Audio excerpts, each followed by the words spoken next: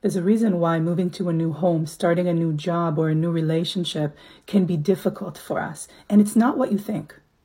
If you're new here, I'm a psychotherapist, hypnotherapist, and EMDR practitioner, and I help people remove the blocks that are getting in the way of their mental, emotional, and spiritual development.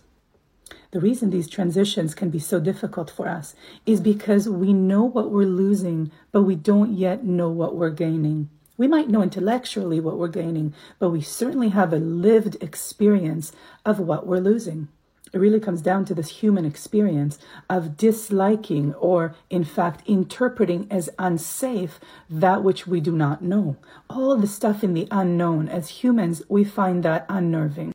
That's why transitions, even positive ones, can be difficult because we know what we're losing. We've lived it. We have a lived experience of it. We have a reference for it, but we don't yet have that reference for what we're gaining. Here's a quick tip if you're in the middle of a transition.